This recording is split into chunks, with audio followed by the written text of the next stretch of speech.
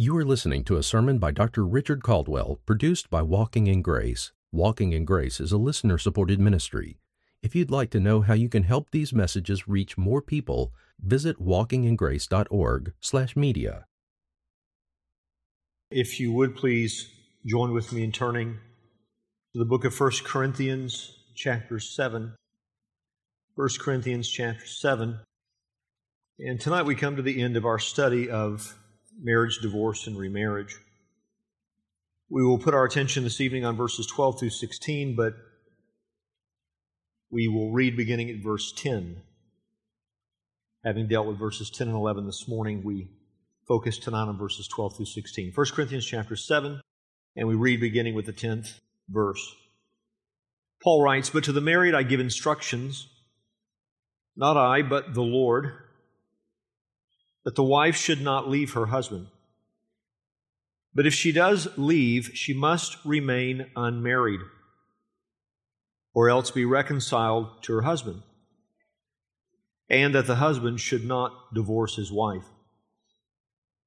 But to the rest I say, not the Lord, that if any brother has a wife who is an unbeliever, and she consents to live with him, he must not divorce her. And a woman who has an unbelieving husband, and he consents to live with her, she must not divorce her husband. For the unbelieving husband is sanctified through his wife, and the unbelieving wife is sanctified through her believing husband. For otherwise your children are unclean, but now they are holy.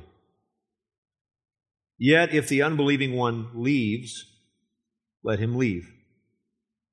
The brother or the sister is not enslaved in such cases, but God has called us to peace.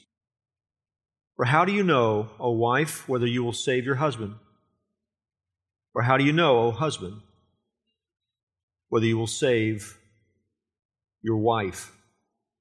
Let's go to our God together in prayer.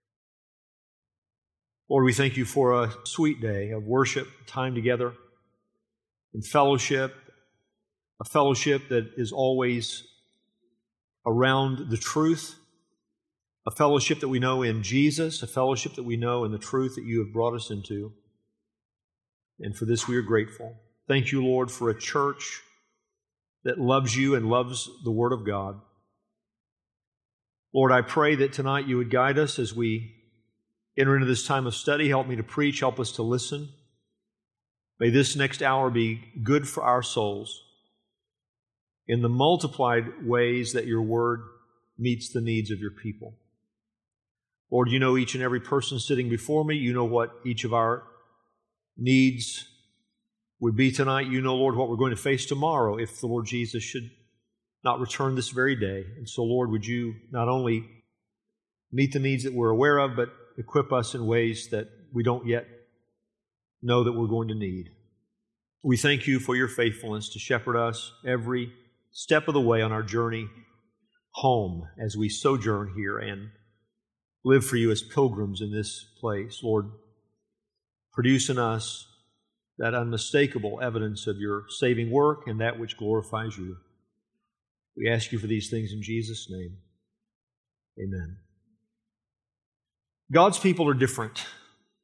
We are not different by nature. We are not different because we were born different. We are different by virtue of the new nature.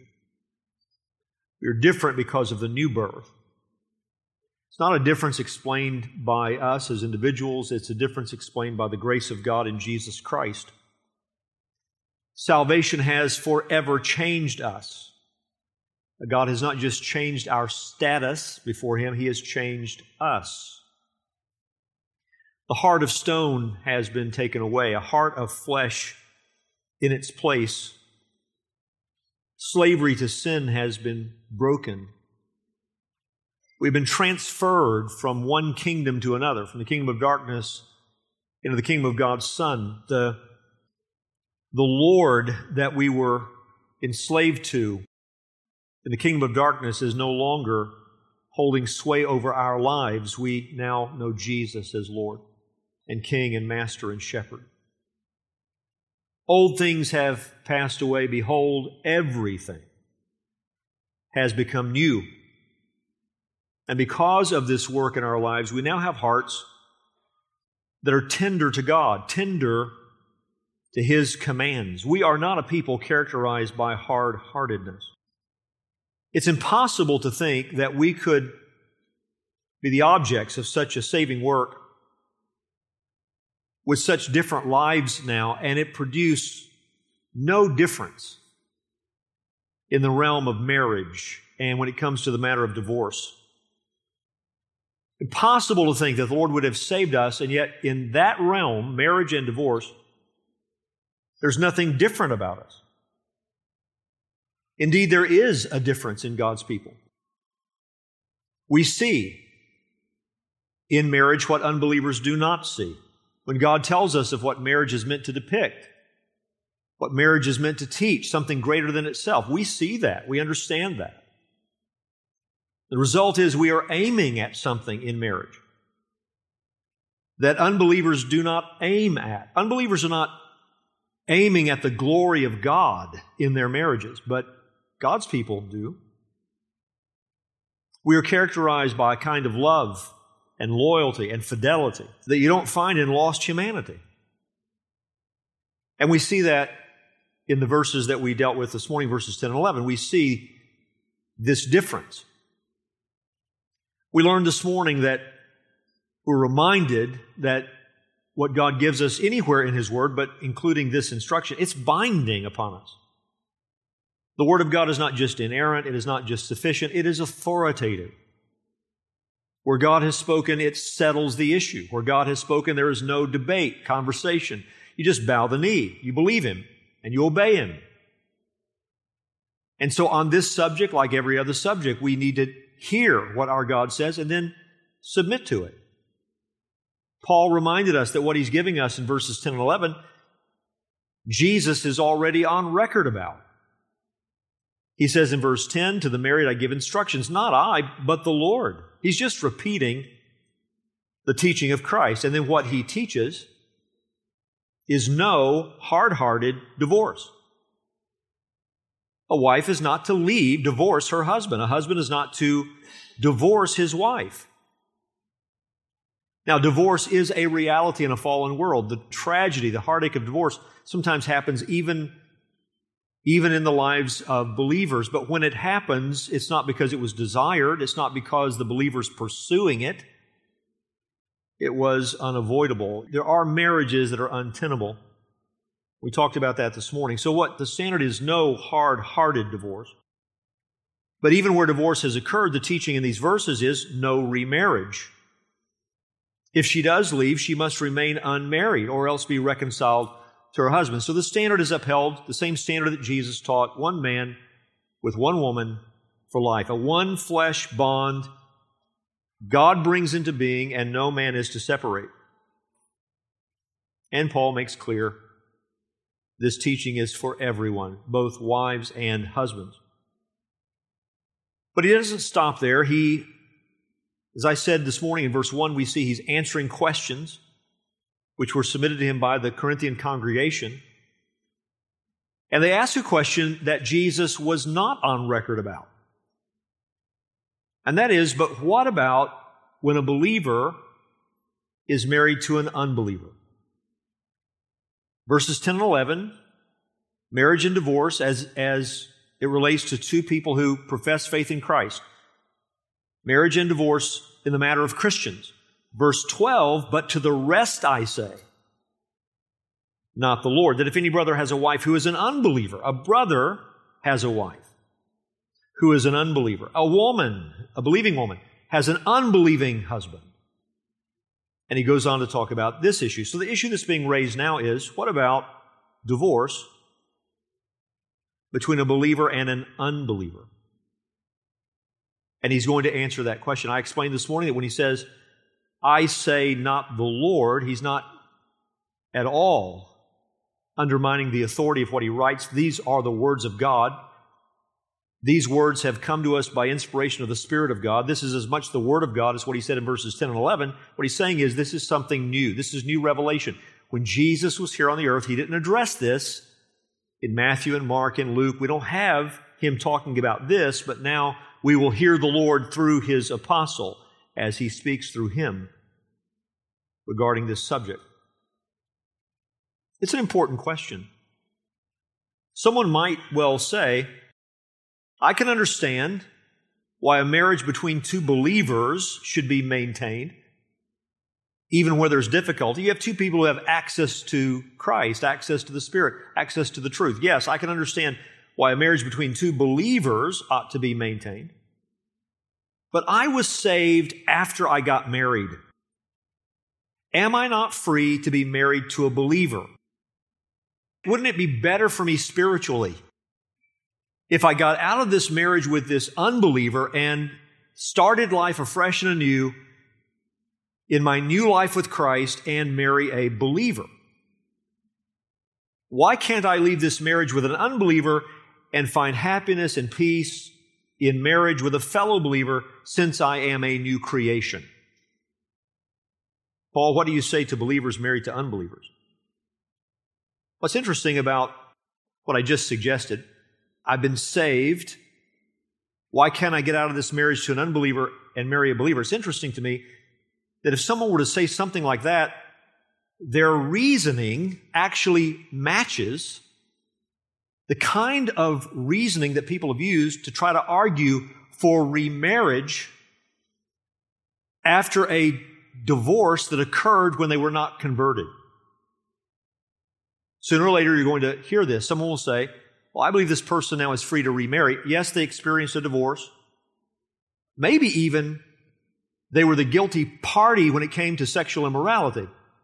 But, the argument goes, they were lost. They didn't know Jesus. All of that has been forgiven. So despite what Jesus says about remarriage and what Paul writes here about remarriage, they should be free to remarry. Doesn't the forgiveness found in Christ sort of wipe out the marital status? I mean, the divorce occurred before they were saved. Well, listen, if that kind of reasoning holds, couldn't you use the same kind of reasoning to wipe out a marriage? I mean, if salvation can wipe out a divorce, why can't it wipe out a marriage? Why could I not say, well, let me just get divorced and remarried now that I have a new life in Christ, because this marriage was entered into before I knew Jesus. And now I'm married to someone who doesn't love the Lord and stands in the way of my spiritual progress. In fact, someone might have been arguing, remember he's answering questions from Corinth, someone might have been arguing that it would be spiritually beneficial for them to get out of this marriage with an unbeliever. What do I do if I'm in an unequally yoked marriage? Now, before we listen to what Paul writes here, we've got to be clear about something. There are only two ways that such a marriage exists: a believer married to an unbeliever. Way number one I've already spoken to, that is, you were saved after your marriage. One day, you woke up and lived your life as an unbeliever married to an unbeliever, then the Lord saved you, and the next day, now you're a new creation married to an unbeliever. That happens. People come to Christ after they are married, and now they are the only saved person in their home. Another way it occurs is when a person enters into a marriage disobediently. That is, they were a believer and they married an unbeliever, even though the Bible is clear they should not do that. They must not do that. Both in the Old Testament and the New Testament, there is the clear teaching that a believer must only marry a believer. God does not want His people unequally yoked. Look at verse 39, even in this chapter. 1 Corinthians 7, verse 39, speaking to the condition of widows. A wife is bound as long as her husband lives. But if her husband has fallen asleep, that is, if he has died, she is free to be married to whom she wishes. Then he adds these words, only in the Lord. Your husband has died, now you're free to remarry, but only to a fellow believer. You must not marry an unbeliever. So the only way this situation that Paul is addressing could have come to be is someone is saved after they are married, or they disobediently entered into a marriage with an unbeliever. What does Paul say about this? What does the Spirit of God, what does our God say to us through His apostle? A few things I want to point out tonight. First of all, I've already mentioned this, so I'm not going to spend a lot of time on it. Christ did not address this. Christ did not address this. We know this. Read the gospel accounts. He did not speak to this. But again, I want to underscore what he writes here is just as binding as if Jesus had addressed it. You might like your Bible with red letters where Jesus spoke, and I'm not telling you to get rid of it, but I do want to tell you your red letters mean nothing.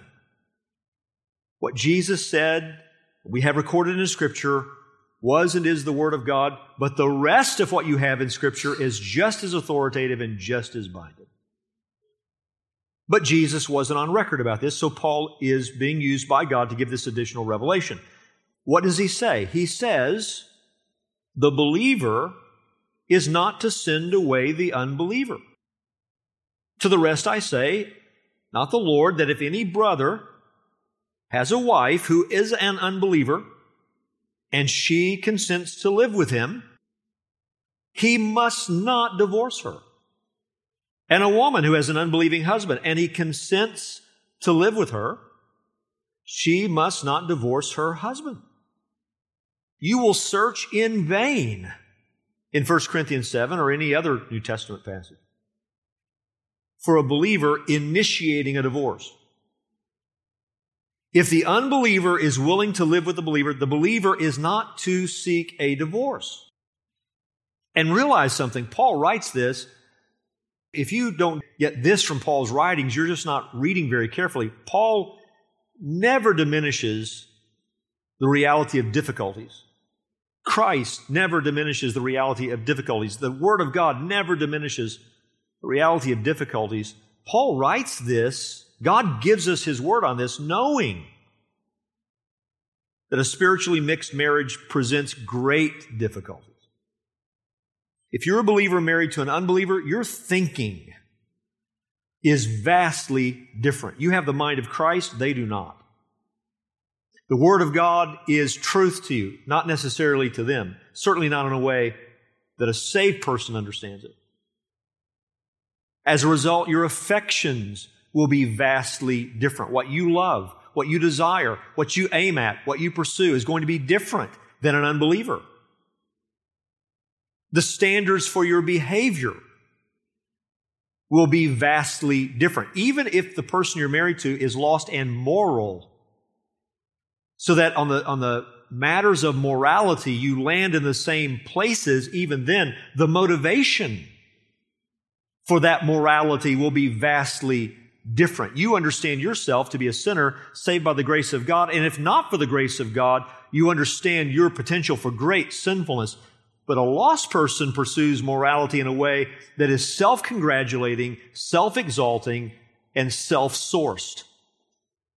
So even the behavioral standards in your home will be vastly different.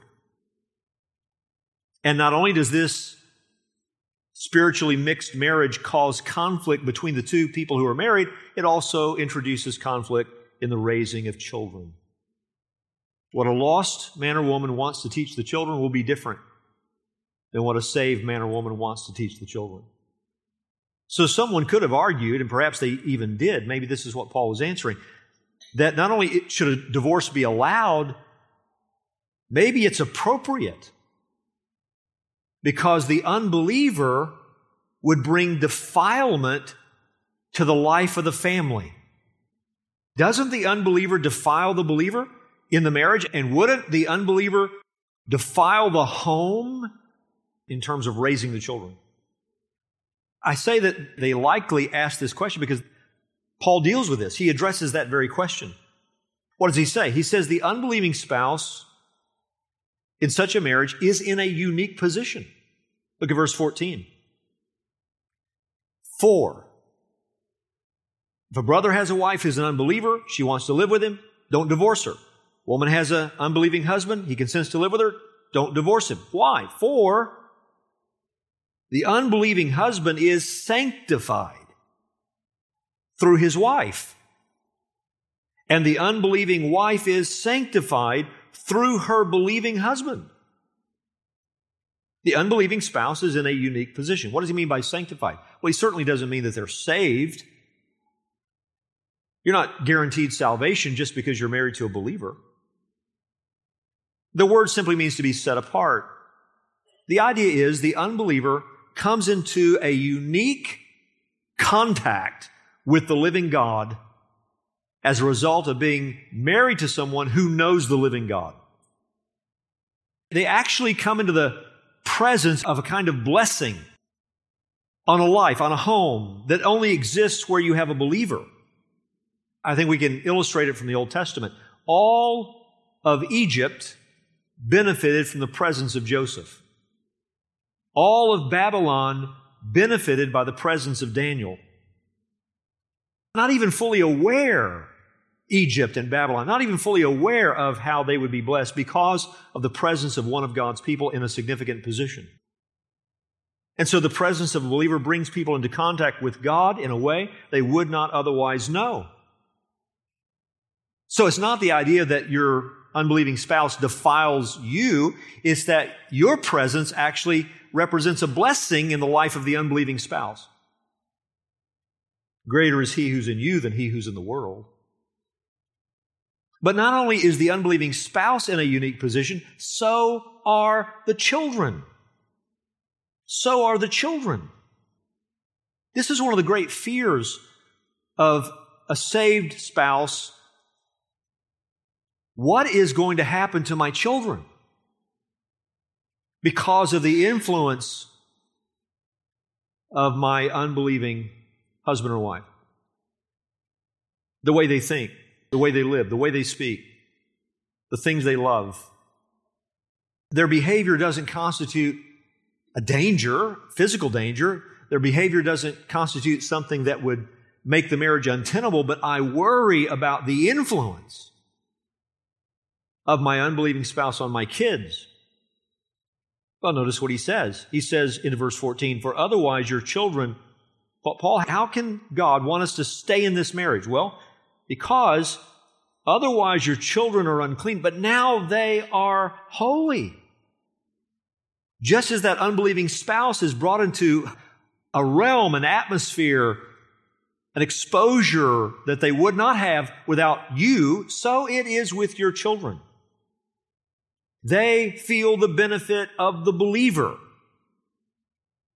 in a way that is unique. This is especially powerful when you remember that idolatry characterized the pagan world in which Paul is writing. Unbelievers would have likely been involved in some kind of pagan religion. And yet God, through Paul, gives assurance that the children are considered holy in the same kind of way as that unbelieving spouse is. Doesn't mean the children are going to be saved, but that they'll live their lives in a kind of blessing that exists where a believer is. What kind of holiness is this? What kind of favor is this? Well, think about how God provides for His children. Matthew 6, we're told not to worry about what we put on, what we're going to eat, where we're going to live. The Lord knows the needs of His children. Well, your children will benefit from that kind of care. How God protects a believer. We are safe in the hand of God, safe in the hand of His Son. Your children will benefit as God takes care of you, His child. The kind of instruction that a believer has received, the enlightenment of the truth, and that is not just something that your children will be exposed to watching your life. It is something they'll be exposed to as you teach them, as you instruct them with God's wisdom and God's truth. Informing them, warning them, God working through you to convict them and encourage them. All of this kind of blessing resides in the home where a believer exists. Children are exposed to God in a way where one believer is that they otherwise would not be if they were in a home with two unbelievers. So just as the world is blessed by the presence of Christians in a way they are completely ignorant of, so unbelievers benefit from the presence of a believing spouse even if they don't acknowledge it. Even if they don't appreciate you, even if they breathe out harsh words at you, they are being blessed because of your presence, whether they know it or not. So, Christ did not address this, but the Spirit of God does through Paul, and he says, don't send them away. If they're willing to live with you, don't divorce them. And you can do this comforted by the knowledge that your presence sanctifies that unbeliever in a way they're not even aware of, and your presence means that your children are regarded as holy. They come into a kind of blessing that the children of unbelievers don't experience. But he adds this, verse 15, yet, if the unbelieving one leaves, let him leave.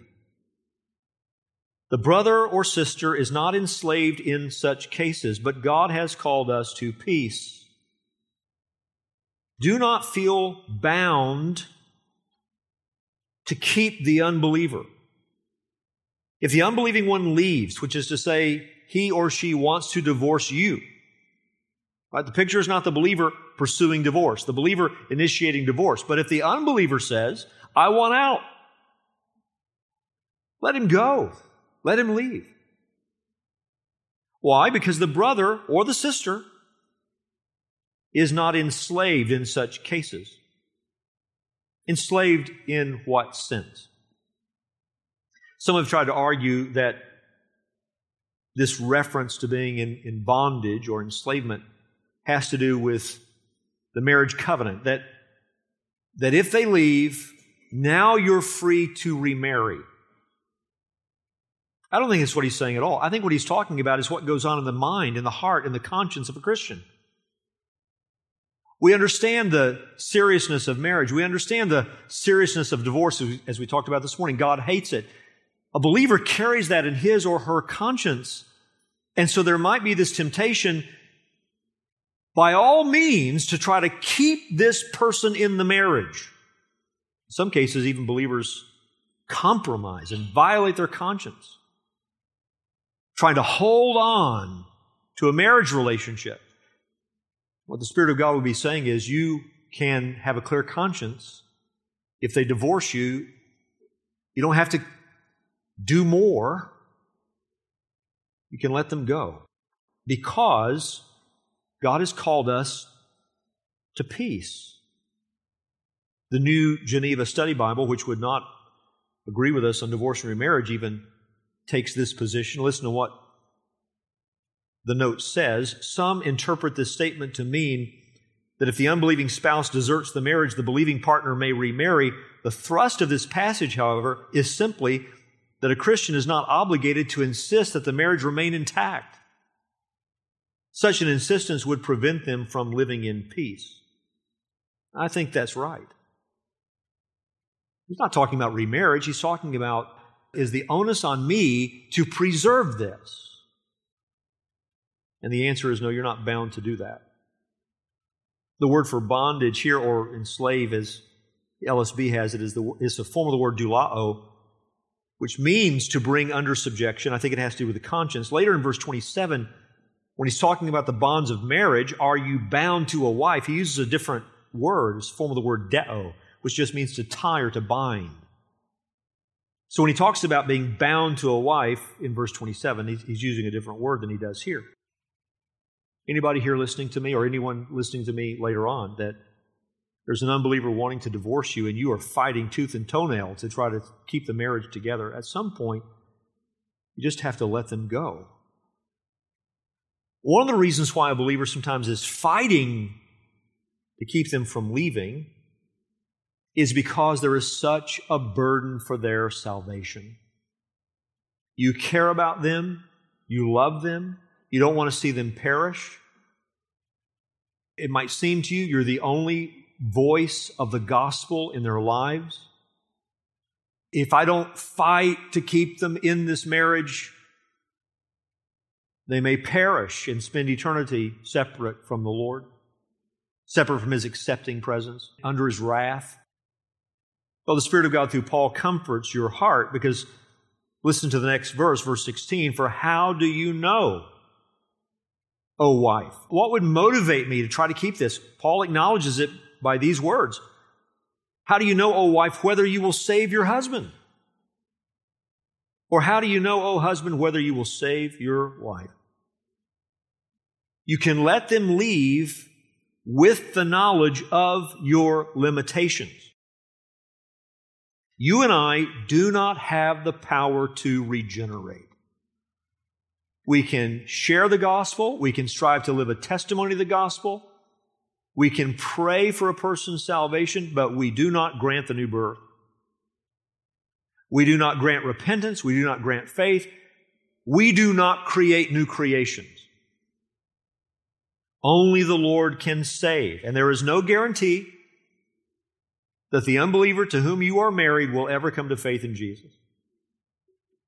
And with that knowledge of your limitations, when it becomes evident that they don't want to stay with you, you can let them go. By the way, it's possible that verse 16 is taken the way I just explained it, which is in a negative way. There's no guarantee they will ever be converted. The New English Bible translates it this way: think of it as a wife, you may be your husband's salvation.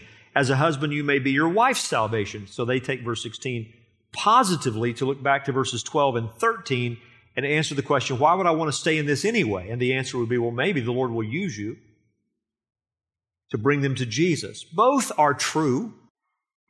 One reason why we would be exhorted to stay in the marriage, not only respect for the marriage covenant, but the Lord may use you to see them converted. But I would see the verse referring to the more immediate context to say, there's no guarantee they will ever be saved, so you can let them leave. In either event, there's one important thing we need to note.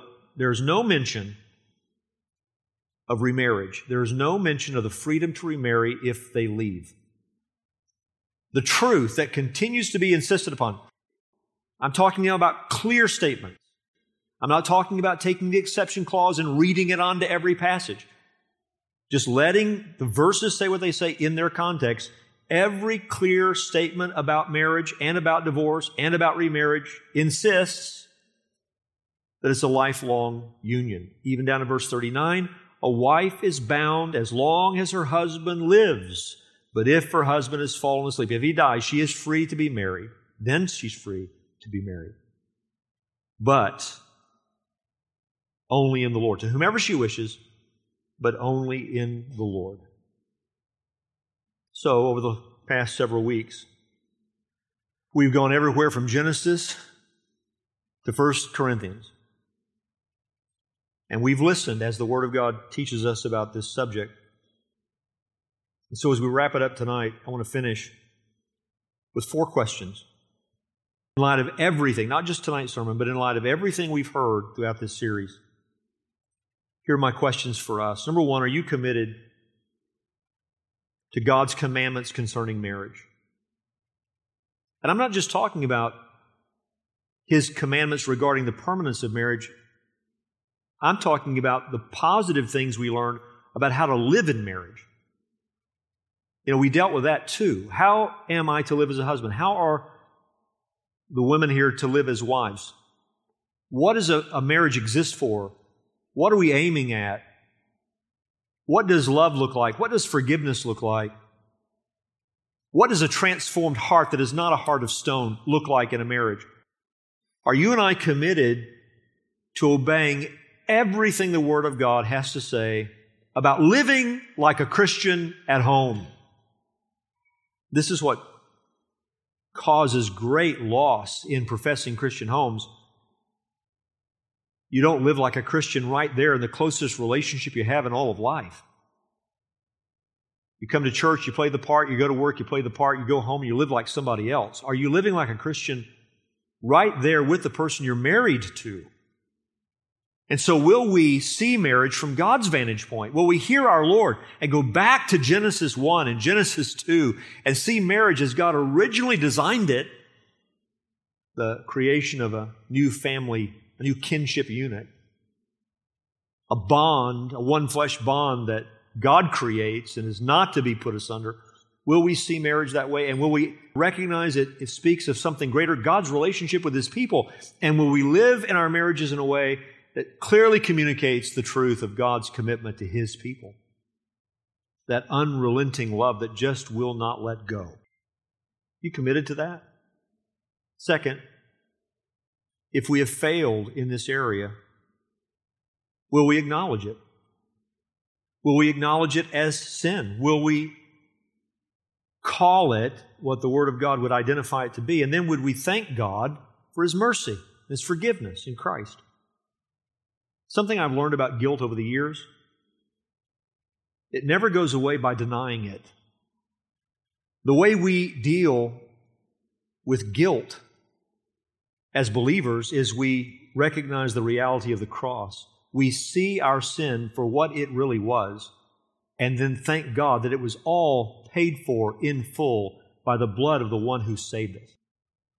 And we believe God about our full forgiveness, and we walk forward in the light of the truth, even as Paul says in verse 17, that as the Lord has assigned to each one, as God has called each, in this manner let him walk. Where we meet with the truth, where we met with Jesus, now we walk forward in the light that God has given us. I can't go back and undo what I've done, but I thank God that the blood of Jesus answers for it all. And now I want to walk forward in a way that pleases the Lord. And even then, I need God's grace every step of the way, every moment of every day. As 1 John 1:9 says, we are a people who confess our sins. We don't say we have no sin. We don't say we have never sinned. We say the same as God says about our sin, and we do that on a regular basis. Saved people are confessing people. If not for the grace of God, we all perish. Will I acknowledge my failures in marriage and receive forgiveness in Christ? Acknowledge what God has already done, because in Christ all your sins are forgiven if you know Jesus. Third, will we be committed to the standard of God for marriage in all of our ministry to others? Now I'm talking about what you and I are going to encounter in other people's situations. When they are having marital conflict, when they are perhaps considering divorce, and God, in His providence and sovereignty, puts you in their pathway. For whom will you stand? What will you say? Will we play the spiritual coward and deny what the Word of God says to have acceptance from that person? Or will we recognize that you don't love someone unless you tell them the truth? That true compassion and true love is not to ever affirm someone in wrong thinking and wrong decisions. True compassion and true love says, my heart breaks for you, but this is God's remedy. This is what He says. I've seen it as a pastor. It's saddened me on many occasions when people who ought to know better actually encourage other people, professing Christians, in a sinful course. May it not be true of you. When you meet with someone, even though they're hurting, if they are considering something that violates the Word of God, may you be a voice of truth in the midst of their confusion. Last question. If you have been considering a divorce, would you repent of that? You have heard the standard of God's Word. Even if you were to differ with what I've taught about the exception clause, something you cannot deny is the emphasis of our Lord in Matthew 19 is not ending marriages. It is maintaining them. So, if you have been considering divorce, would you turn from that? Would you examine your own heart and ask, my current way of thinking, my current way of deciding, does it represent a heart of flesh granted by God through salvation?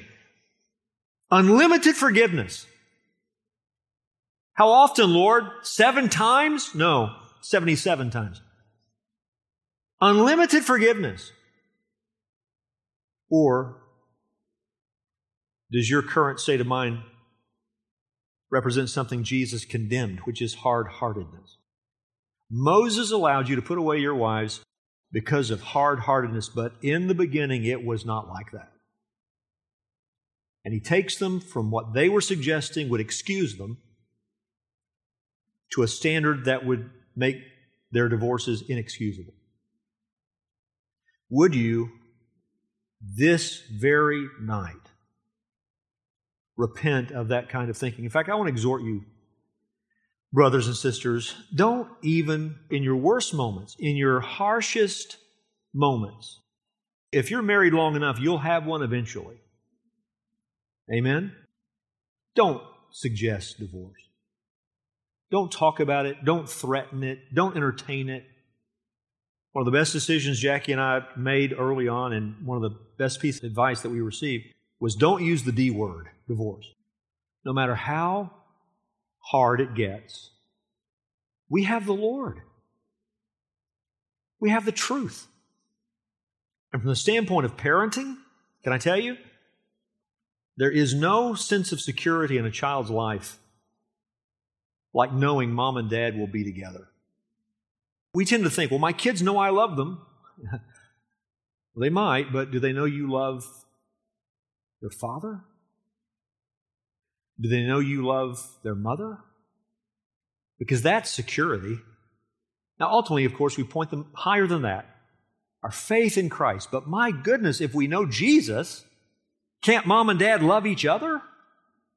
And so if you've been entertaining that kind of thinking, would you acknowledge that as sin? And so I want to close that door, God, for your glory. I close that door in my mind because it doesn't honor you. May the Lord work in this church in such a way that the marriages represented here, no matter what our past has been, today and moving forward, may the marriages in this church speak of God's relentless love, unbreakable love toward His people. Amen? Let's pray. Father in heaven, thank you for your holy word that addresses our questions, addresses even our objections in a way that leaves us in total dependence upon you. If we're to live in a way at home that glorifies our Savior and speaks of His love for us, we cannot do it without the power supplied by your Spirit. We cannot do it without the light granted in your word. Father in heaven, would you make us a people who above all desire to glorify you and a people who walk in the truth that you've given. Lord, would you protect the marriages represented in this room, in this church? Would you strengthen them? Would you work in such a way that there's a clear testimony in the way we love each other at home of the love that Jesus has for His church and the love that the church has for our Lord? We ask you for this in Jesus' name. Amen.